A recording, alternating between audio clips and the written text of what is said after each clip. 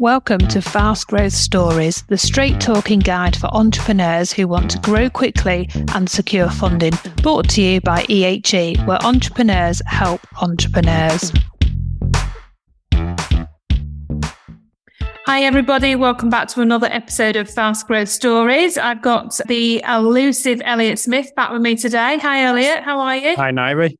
You have been a bit elusive, I think, haven't you? No, I can't remember the last one that I came on. Mustn't have had anything important for me to talk about. Oh well, we've got a cracker today, haven't we? So it's all right. And then you're probably free until probably the end of the summer. I bet it will be before I can convince you to come back on. But I'm going to let you off.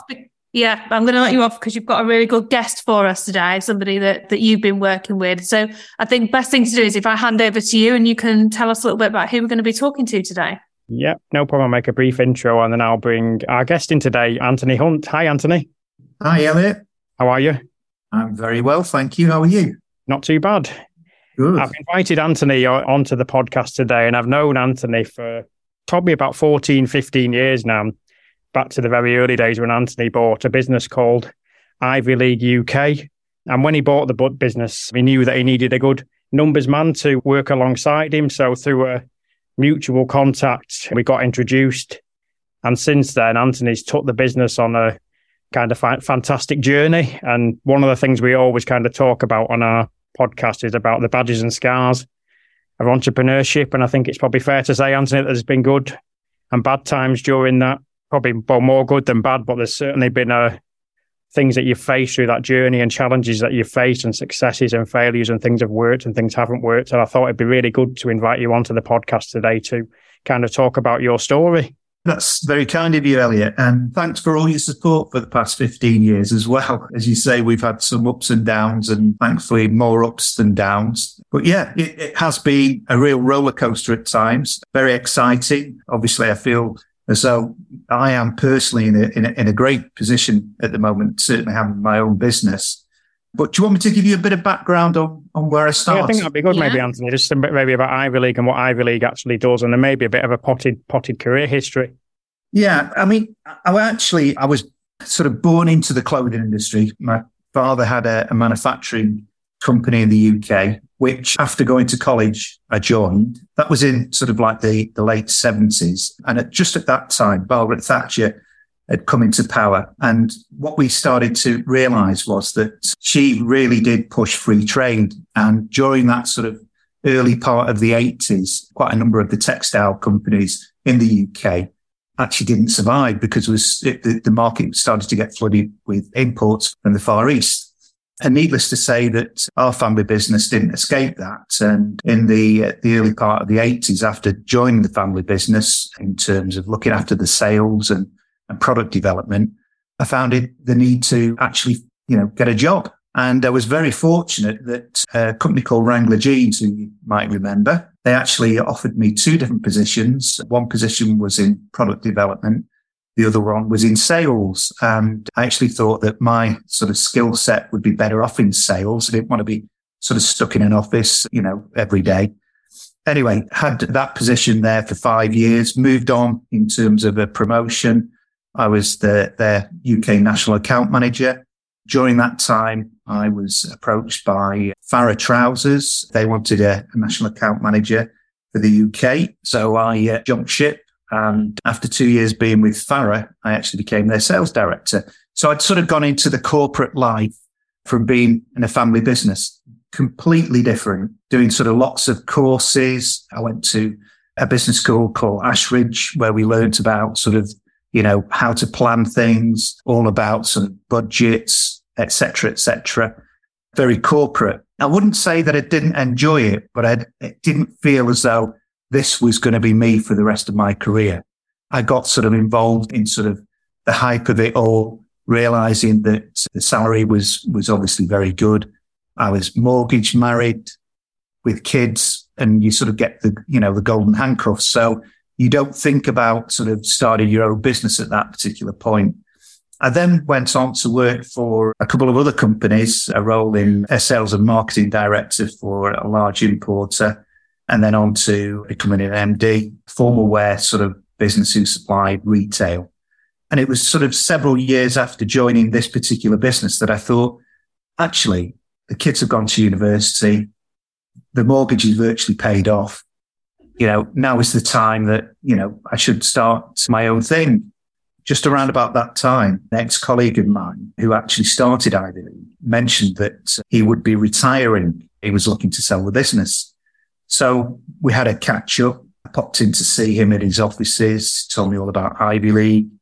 It really appealed to me because the business model itself was very flexible. In times of difficulty, there wasn't a huge amount of staff. You could obviously contract, but when things got busier, you could flex the business up to, working with a lot of freelance people, designers, QC, people in the Far East. We agreed heads of terms, and that was in 2008. Needless to say, I bought into the business, and it was a case of over 18 months that before I actually took control. And if you remember, we had the Lehman Brothers situation. So we went into a financial crisis. That was very difficult in terms of when I actually came to raise finance. And it was just at this point, I think, Elliot, when we sort of met, wasn't it? Yeah. That the bank offered me the loan, but I had to put up the house as collateral. So they obviously took a charge on the property. And that obviously really did focus me in terms of, how I was going to take the business forward and, what was at stake. What we also found at that particular point was that the whole market was changing. We had a lot of corporate wear customers who would supply sort of corporate wear to the supermarkets, the airlines, all that sort of thing. And their businesses started to decline. Retail was also having a tough time as well. And we then started to look at what product areas was doing okay, which retailers were doing quite well, and then targeting those sort of people. Needless to say, took the loan. I found that, obviously a lot of hard work, a bit of luck. I managed to pay the loan off a year earlier than was expected, which was, I've got to say, a big sigh of relief. And really sort of, I suppose, cemented the future of the business because we didn't have any debt at that particular time. Real, thank you. That was a really interesting kind of potted history. And I think the bit that makes everyone take notice is the kind of collateral around the house and the kind of fine line between home life and business life as well. When you're an entrepreneur, there really is kind of blurred lines, isn't there? Yeah. And I think that a lot of people forget about that. They think that, when they start a business up, obviously, you've got to get the right amount of finance. And as a business, as a sort of a clothing importer, we were dealing with container loads of merchandise. So, it was quite a considerable amount of finance that we had to secure. So if it went wrong, we were talking an awful lot of money, which certainly put the house at risk. Hopefully, for most entrepreneurs, that they can sort of maybe get sort of smaller loans, or they've got family who can help or whatever. But it really does make you focus when you've got your house on the line. You've literally got it on the line, doesn't it? So no, that's really interesting. Thank you. And just going kind of forward to sort of present day and last few years, now we'll talk about Ivy League in more detail. I think one of the things that's quite interesting for me is obviously your background had been in sort of different roles. So it feels like you probably had good experience, kind of sales, marketing, commercial, etc., before kind of moving into that MD role. I just wondered what your approach was in terms of building your team and kind of any sort of fundamental principles that you adopted when trying to scale out that team at different stages. We obviously have a key sort of, how can I put it, the mindset of the individual who we want to employ and who we try to mold in the role as well. They've got to be numerate. That's very important. They also have to have an incredible attention to detail. And the reason for that is that there's so many areas when you're constructing a garment, and you have, from the labeling, from the fabrics to the care labels, right the way through to the design detail, that you've got to make sure that everything is 100% correct. If you make any mistake, it could put that particular order in jeopardy. And there could be, tens of thousands of pieces that could cost the company a huge amount of money. The other thing as well is that what we also find as well is that we want somebody who's very conscientious, who is, sort of mindful of the customer as much as anything, and who is going to be reasonable when negotiating with the factories, to obviously have a bit of empathy there as well. And, fortunately, the team that we have built, they sort of adhere to these sort of traits as well. And we find that a lot of our customers, they do actually say that they compliment us on the service that we give to them. So, obviously that sort of mantra is paying off. Yeah, brilliant. Thank you. And in terms of, I think one of the things Elliot had mentioned is looking kind of wider than that. You've successfully used quite a lot of outsourcing to help you grow and scale your business. Is that right? Yeah. So with regards to, if we look at the UK, we have third-party warehousing that we use. So we're not sort of fixed with our own warehouse with warehousing staff. Most of the goods that we do actually bring into the UK are delivered direct to the retailers or the online retailers in containers. So it's not as we're not as reliant, should I say, on warehousing. In the Far East and Southeast Asia, we have partnered up with different companies who help us with our sort of quality control tasks with the merchandising roles in those countries. And, over the last sort of 15 years, we've built very, very good relations with large factories as well. And we can scale up and down. So obviously if we get a quiet period, then, we're not using as many factories. When we get a busier period, then we obviously expand the production across the board in different factories. I think that's quite a key point, Anthony, and one thing we've discussed quite a lot over the years, and probably one of the reasons why you've been quite successful during periods of economic downturns really is that lean operating model that we've got, which you kind of mentioned there, has allowed us to kind of scale up and scale down, which was particularly helpful during the recent pandemic. Obviously, having that kind of lean operating model at that point in time when I think business's turnover probably dropped by about 80%. It did. During that period, but we were able to weather the storm throughout that. And obviously we've come back quite strongly in the last 12, 18 months. It might be worth kind of touching on that period. Yeah, I think that, if you look at any entrepreneur or business person, they want total control of the operation. When I say that, obviously you're working with teams of people, but you're trying to drive the business forward. With regards to the pandemic, that has to be the lowest point certainly in my career. No matter what we did, we couldn't change anything. It was down to what the government was deciding. Obviously with lockdown, there was no market there in terms of retail. We had a few online retailers who were doing a bit of products, but we also manufacture offshore. So the other markets were in lockdown. So the whole thing came to a grinding halt.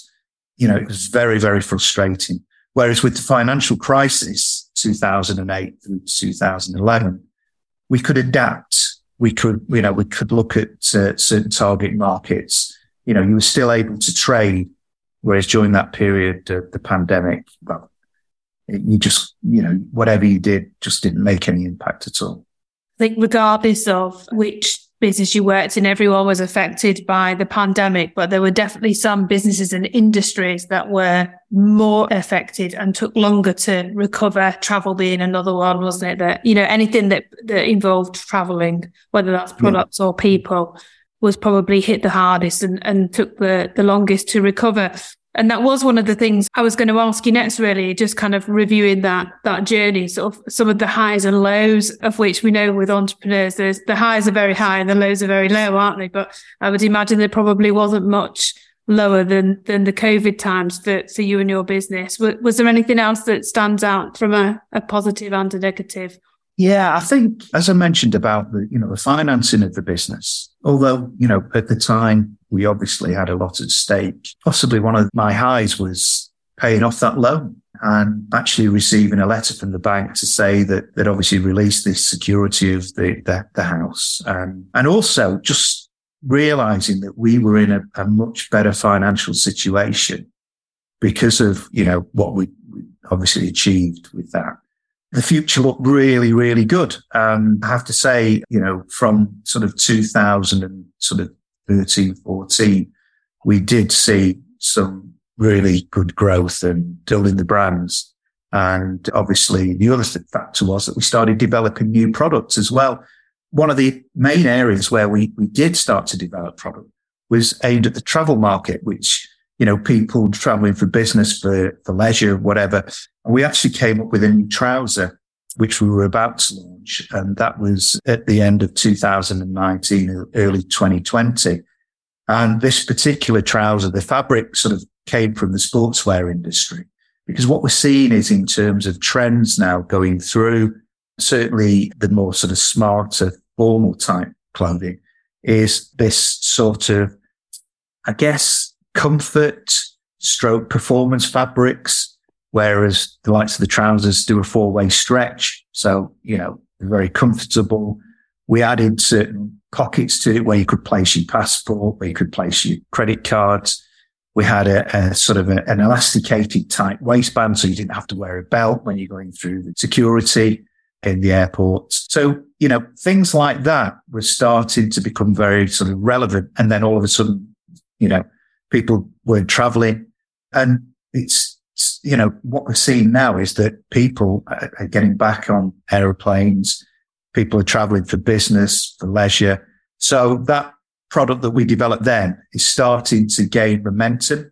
And we're also seeing that with shirts, where we're doing sort of like a nice jersey 4-way stretch, again, which are breathable, perfect for sort of smart, casual, if you're going in for a business meeting. I guess if you're sort of commuting to work, it's nice and comfortable and lightweight. So we're seeing all of these things coming through, which we were working on before the pandemic. Yeah, I think what that shows, Anthony, is you've been agile and you've moved with the market.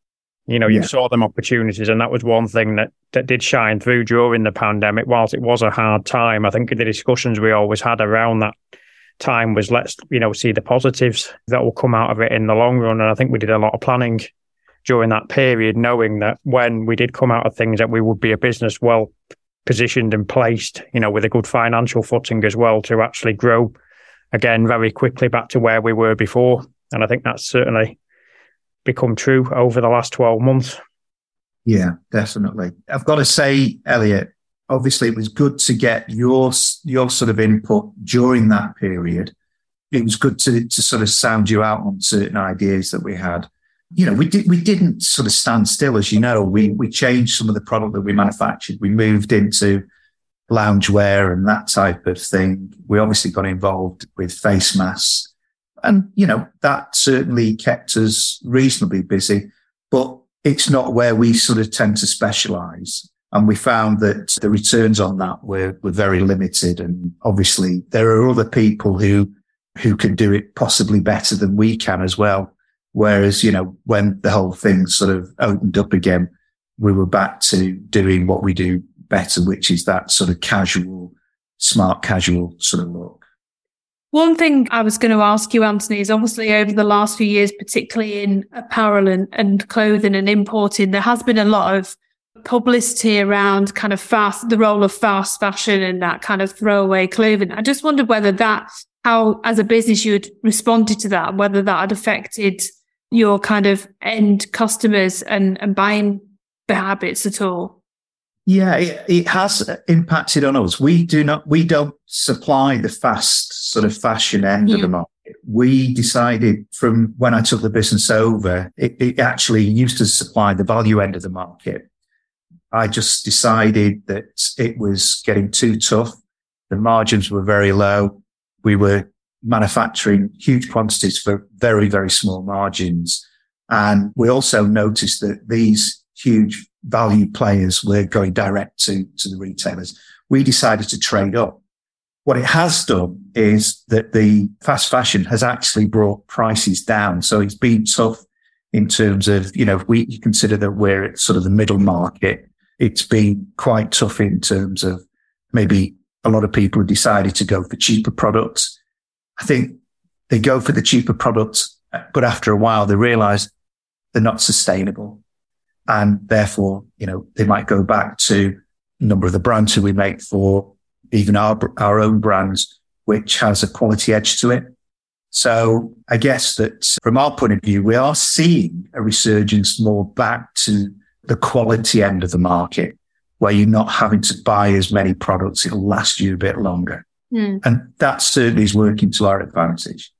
Okay, bro. Again, Elliot, I suppose it's one of the things we talk to founders about, isn't it? Around not entering in that kind of price race to the bottom and knowing kind of where you sit in the overall market and kind of taking a strategic approach rather than kind of panicking and trying to compete where it's not sustainable for you. So I just thought it was worth asking, because we do know it has been a trend, hasn't it? And then finally, I just was wanting to ask you, obviously you have had a really kind of long and successful career with the highs and the lows. What sort of advice would you give to entrepreneurs now that are perhaps starting out on their entrepreneurial journey? If you really believe in what you're going to do, what is, for me, was a big factor was that you need good financial support. We made it a priority for our accountant, for Elliot, actually. He used to come in on a regular basis and he used to give us a quarterly P&L. So we knew where we were sort of going with the business. We knew relatively early, are we making profits? Is this type of product working for us? And that really was important. And another priority as well is that wherever you can, try to retain a reasonable amount of the company profits. Put it back into the business. If you can forego the flash cars, all that type of thing, make the business solid. Give it a good financial footing before you start sort of buying any luxury items, whatever. And it really will stand you in good stead, because we had no idea that there was a pandemic round the corner or another financial crisis or whatever. You need that sort of extra, bit of wool on your back to overcome these downturns. And I think that is, very important. Well, thank you. So that's really good advice. Thank you, Antony. And I think maybe one of the things that COVID has taught us is that we literally never know what's around the corner, do we? So definitely worth kind of taking that on board. Elliot, anything else you wanted to cover? Obviously, you've been involved in Antony's journey for a really long time. You've probably seen some other sort of highs, lows. Anything worth talking about today? I think a couple of things, really. I think, first of all, I think Antony's been quite modest with his journey and what he's achieved over the 13, 14 years that he's owned Ivy League. And one thing I'd like to just point out is that Antony's been on that 10 times journey during that period, 10 times multiples that he's done since, in terms of revenue and profit, since he bought the business. And one area that's been really important to that is Antony's team. And I hope Antony doesn't kick me next time he sees me when I say that he can be known as quite a hard taskmaster. Whilst I would kind of say that he's very fair, and puts a lot of trust in his team. And that's one thing I'd like to just touch on at the end, Antony, is the importance of your team. And in fact that, your most important team member actually became an investor in the business and has helped you take it forward to where it is today. Yeah, that's so true, Elliot. So when obviously I invested initially in Ivy League in 2008, one of the sort of senior people in the business was obviously, I realized at the time, was a key member of the staff. One thing that I didn't mention was that the company was based on the South Coast, and my intention was to relocate it, which we did, up to Cheshire. And I asked my colleague if she would relocate. Within, sort of relocating, I also suggested that would she like to take a sort of a minority share in the business, because I could see that she had so much potential and that she should, I guess, share in any success as well. What it also did was it made my colleague very sort of focused in the way that she developed the business, and that she has certainly grown, as a person during that time. And it might be that, when the time comes for me to sort of sell my shares, that maybe the team who are running the business with me at the moment might decide to, step up and take it on for the next 15, 20 years. But it is important, I feel, that if you get somebody who is, a key member, is to potentially give them the option for, obviously a share of the business. Well, thank you. Really interesting. Anything else, Elliot, you wanted to cover off today? Obviously, we know Antony's not been modest enough in terms of his success. So thank you for bringing that up. And people won't be able to see the video, but there were definitely some daggers being aimed at Elliot while you were saying that. So I presume you're not meant to meet face to face for a good few days yet. I don't know. I do see Antony quite regularly, actually, which I suppose is the final thing, really. It's all about that teamwork and partnerships, really. I think that's been the most important thing about that kind of successful that successful journey that we've been on. Yeah, I would agree with that. Definitely, Elliot. And, you hear the conversations with our partners, in terms of in China and also in Southeast Asia. And, you can see that we're all working as a team together. And interestingly, one thing that we didn't mention is that our business actually supplies markets in America, Canada, Australia, the Middle East, obviously Europe, where we're shipping goods on an FOB basis to these countries. So in a way, we are exporting for the UK. And a lot of these people who we sort of supply, a number of them have been introduced to us by our partners in these countries because, they feel very comfortable with the relationship that we have. They trust us. They know that we can develop product for these customers. They wouldn't recommend us any other way, apart from the fact that we're going to give good service. So, it is quite exciting that we do have customers, on a global basis as well.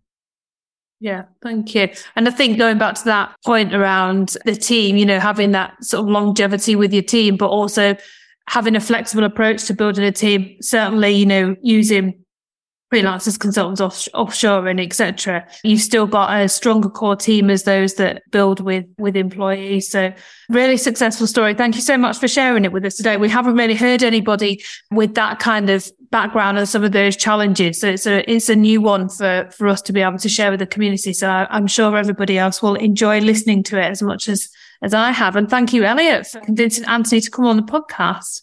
Thanks, Nairi. Thanks, Antony. Thanks, Antony. Thank you very much. Everybody else who's listening, please don't forget to tune in next week. We will have another episode for you, and we would love to hear your feedback, anything that you want to share on social media. And don't forget to hit the subscribe button for more fast growth stories.